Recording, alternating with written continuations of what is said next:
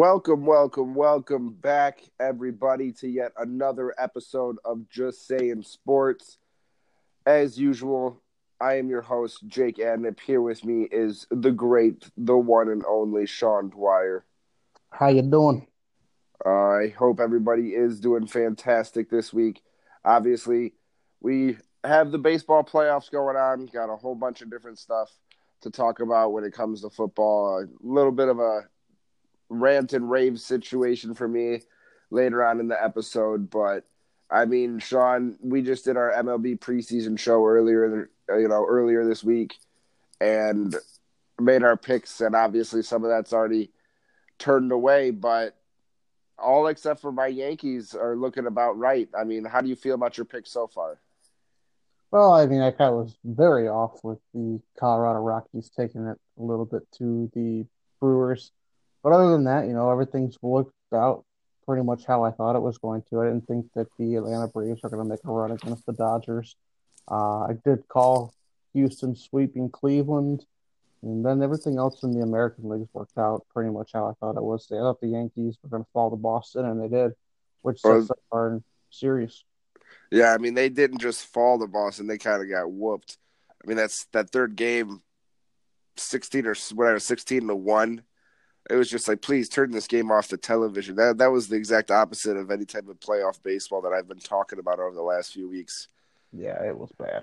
Yeah, but I mean, obviously, very deserving with the Red Sox and the Astros, and then obviously we have the Dodgers and the Brewers. But we'll start off with that NL Dodgers Brewers. The Brewers are still surprising you. We go all the way back to our midseason show, and you didn't think the Brewers were even going to make it this far, but they just keep on going. So, do you think they're able to ride this, end of the season wave, this October hype?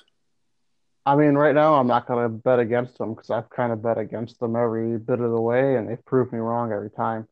So I wouldn't be too surprised if the Dodgers fell to the Brewers, but I do think the Dodgers are going to win the series. I think they have a better pitching staff over a seven-game series, and I think that they'll work it out in the end. I think the series goes 6 or 7.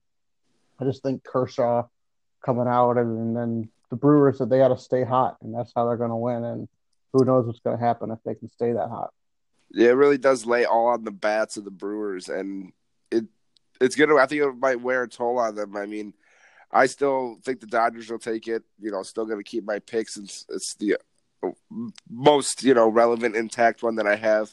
Obviously, now I don't even have the Yankees going in, but with the moving over to the AL, obviously, with the Red Sox taking out the Yankees, and as we talked about, Houston not really having too much trouble with Cleveland, sets up for a really high-powered series between the two AL powerhouses now. What do you see out of this series, and who do you think has to step up in order for whatever team to win? Well, for me, the key to this series is going to be pitching. Both pit teams have pretty good pitching rotations between the Houston Astros and the Boston Red Sox. They're both 100-win teams. They had great success in the regular season. I think that the series is going to come down to that pitching. Who can get the most out of their starting pitching over a 7-game series is going to be the key. And then whose bullpen can finish games out with a lead. Oh, yeah, that's already proved tough for the Boston Red Sox. Even if you look at just that game 4, Craig Kimbrell, normally a shut down, lockdown guy, you're only getting 10 to 12 pitches out of him. They basically used up all their options on the Yankees and then had to turn to Kimbrell, and he almost blew it. It's not that he did, but it just tells you how crucial it is to be prepared top to bottom. And like you said with that starting pitcher, if you can get a starting pitcher in the playoffs into the 7th inning, you are doing fantastic. So I definitely think, Houston and Boston are the most intriguing of the two matchups. But I might see Houston coming out on top of this big old battle of the bats. Yeah, I think the Houston Astros are going to win the series too. I think Alex Bregman and Carlos Correa, Jose Altuve are just George too good. Springer, George you Springer, can't. Yeah, he's still you can keep bombing going. stuff. Yeah, it's just you never know what's going to happen with that team. They could come out and destroy you so many different ways. And then the National League, like I said, I think the Dodgers are going to win. And I think it's going to set up an Astros Dodgers part 2. Yeah, if we do get that repeat, like I said before, it'll be very interesting to see how it turns out because rivalries they brew pretty quickly nowadays, and I'm not saying that's what it would be, but those interleague games in the coming years can also mean quite a bit more than normal, especially after a couple straight World Series. And I think we both still would agree that the AL was going to take the World Series, and now it'd be the Astros. Yeah, I agree. I think the Astros do end up winning the World Series again. I think that they have the best team in baseball, and I've said it from the beginning of the year. I think that they can be the next dynasty. Now, we will have more baseball to talk about, but there's a bunch of other things going on right now. I do want to move in to a little bit of college football with my buddy Sean over here. I know he likes to talk about the Spartan Dogs, but after taking another loss to the Northwestern Wildcats, what can you expect out of this Michigan State team playing a top 10 Penn State opponent? I think we're going to be lucky to not go into Penn State and lose by 30. Just the way that we've been playing lately, the defense has given up a lot of yards through the air. Penn State has talented people at wide receiver and at running back, and Trace McSorley has proven to be a thorn in our side for a few years now. And so I just think that a lot of it for Michigan State this year is going to be accepting the fact that we're probably going to be a 8-5 team or an 8-4 team. 8-4 probably is where I think we're going to end up being. Eight, even probably worse than that actually. Be good 7-6. So I don't know. It's going to be a roller coaster ride for me. I don't know what to expect the rest of the way. I mean, the biggest games are ahead of the Spartans. Do you see any type of change coming out of them? I know the big story this week was how D'Antonio was saying, "Oh, we need to run the ball 40 times if we want to win." And statistically, he's not wrong. But do you see any type of change coming out of the locker room in the coming weeks?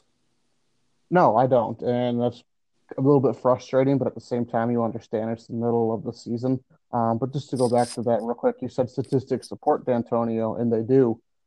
But when Michigan State, obviously the stat is when Michigan State runs the ball 40 times, they're 70-8 under Mark D'Antonio. That's a lot of wins when you're running the ball 40 times. But you have to look at the circumstances of those 70-8 record. A lot of it is running the ball to milk down the clock in games you're ahead. And I think five of those losses came in that dreadful 2016 season. With Michigan State did not run the ball 40 times in 2017 or 18. So that leaves you're looking at up until 2015, they were 70-3 or whatever. And so that's just a little bit misleading to me because those teams up until 2015 were so much different than the teams that are been playing for the past 3 years for Michigan State. And I think that it's just their offensive play calling has gotten stale, their style. I mean, you don't see a lot of colleges with the continuity that Michigan State's had on the coaching staff. And it is a great thing to have that continuity. But at the same time, when things start to not work the way that they used to, you got to look at changing things up. And I think that's where Michigan State's at this offseason, is looking for a new offensive coordinator, probably a defensive coordinator while they're at it too, because the whole Big Ten knows Michigan State's defensive system. And that's just really up to Mark D'Antonio. This is his decision to make if he wants to be an average team or if he wants to try and reload and make another run. Awesome. Now, we will table some more college football talk. We haven't done too much of that here on Just Saying Sport after the season began, but we will have to dive in a little bit once the college football playoff rankings start to come out and we get a little bit deeper into the season. The fall has come upon us quickly, and we're about 5 weeks into the NFL season, Sean, and I just have one big gripe, and I don't know if you want to join in on this with me, but I think last week alone we saw 4 overtime games, all of which were in a very, very, very big threat to going to a tie. And we've already seen, I think it was 3 ties prior to just this past weekend. And with how closely competitive the NFL is, I do not think that ties should exist, and I don't understand how they haven't come up with a better system to decide who wins games that go into overtime. I mean, Sean, am I crazy to think that this is, getting annoying at how many games are ending like this? No, I don't. And when you really look at it, the NFL is the only major sport that really still allows ties. Hockey had moved to the shootout to try and break ties, doing instead of having those multiple overtime periods, which I thought was good and bad at the time for the game, but it's worked out fine. Baseball, you play extras, even though you can get into two full games. They're looking at rules to change that to make it faster. The NFL is playing a whole extra quarter, and if the game is still tied, it's a tie. I just don't think that's acceptable from a billion-dollar corporation that where these teams' records matter. So There's only it's got to have 17 games in a season. you got to be able to say there's a winner and a loser. I think that we're just past the point where it's acceptable to have ties in the NFL. Well, and that's the big thing to me is, like you said, with how big this industry is, there's only 16 games in a season. You have a tie or two ties on your record. Just because we're not willing to take one more step, I'm not saying to add an entire second overtime period, but you do have to realize that it is not an entire quarter. It's 10 minutes.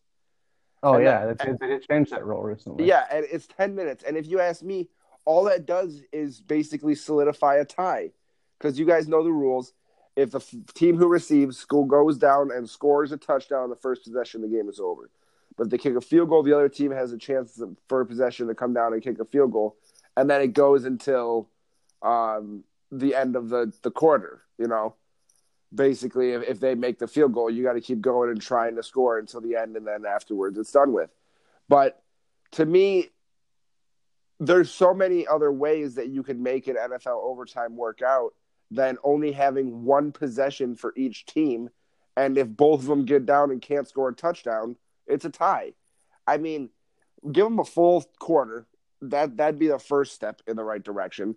Give them a full 15 minutes, so at least the receiving team gets two shots to score, legitimate shots, not 2-minute offense running up and down the field in garbage time trying to make something happen.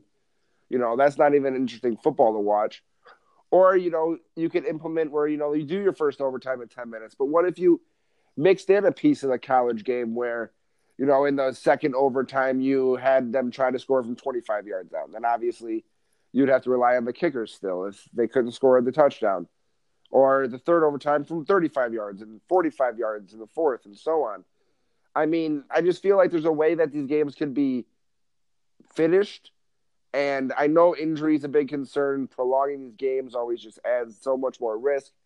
But, I mean, these games have to have a definitive outcome. And it's annoyed the crap out of me that there's been so many ties and so many close games that are fantastic games to watch that you don't get a chance to say, hey, my team won, my team lost. These guys, bested us. No, it's just like, oh, yeah, well, we ran out of time. Can't play anymore. Well, I mean, you laid out a pretty good example for keeping both NFL kind of mixed in overtime systems. But I thought the clear answer for many years now has been to just go to the college overtime system. I mean, you look at, I think even some high schools rules, that's the overtime system. Is you start from the 25, you go in, and whatever happens, happens. I think that the NFL is really, I think college overtime is more exciting than NFL overtime. And it's just because of that. There's no time, there's no fixed time on the clock. It's do or die situation. If you have the ball second and you give up a score, I think it adds some thrill to overtime for me. And I mean, if you're going to be watching a football game, you're already committed to 3 hours. If it goes to overtime and there's a possibility of a tie, some people are going to lose interest. That's just how it is. And I think that the NFL has to try and keep those people there. And that's where I really think that the college overtime system could really help because it would also, and in theory, it could also be shorter than an NFL overtime the way it's worked out now. So I think it works out great for the players where it's not going to be as long.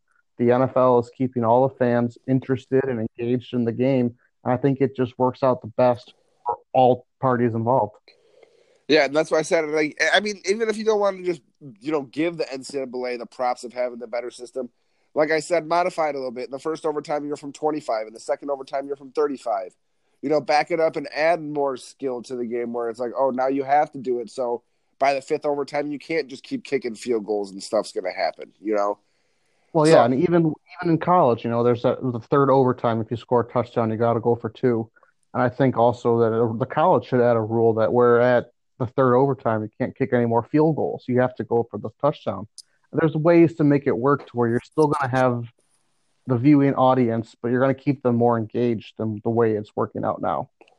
yeah, and before and after the fact, it's more engagement because I'm telling you, seeing 4 or 5 ties or whatever it is be sprinkled throughout the NFL. I mean, it shows me that it's silly. It doesn't make sense to me. No, me neither. Alrighty, well, that is going to do it for our discussion on this episode of Just Saying Sports with Jake and Sean. As always, we like to thank you for listening, coming back, and checking us out.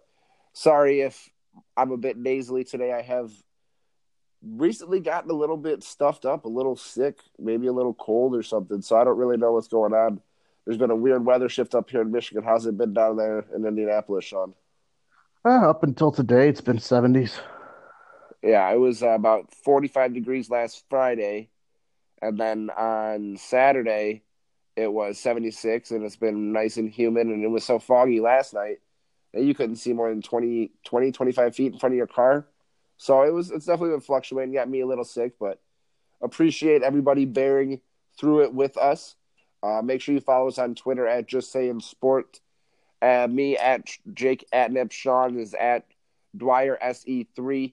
So make sure you go on social media, give us a follow, a like, a listen, subscribe on any of your listening platforms. But that will do it for us today. Without further ado, my name is Jake Atnip. I'm Sean Dwyer. Thank you for listening, and we will see you on the next episode of Just Saying Sports.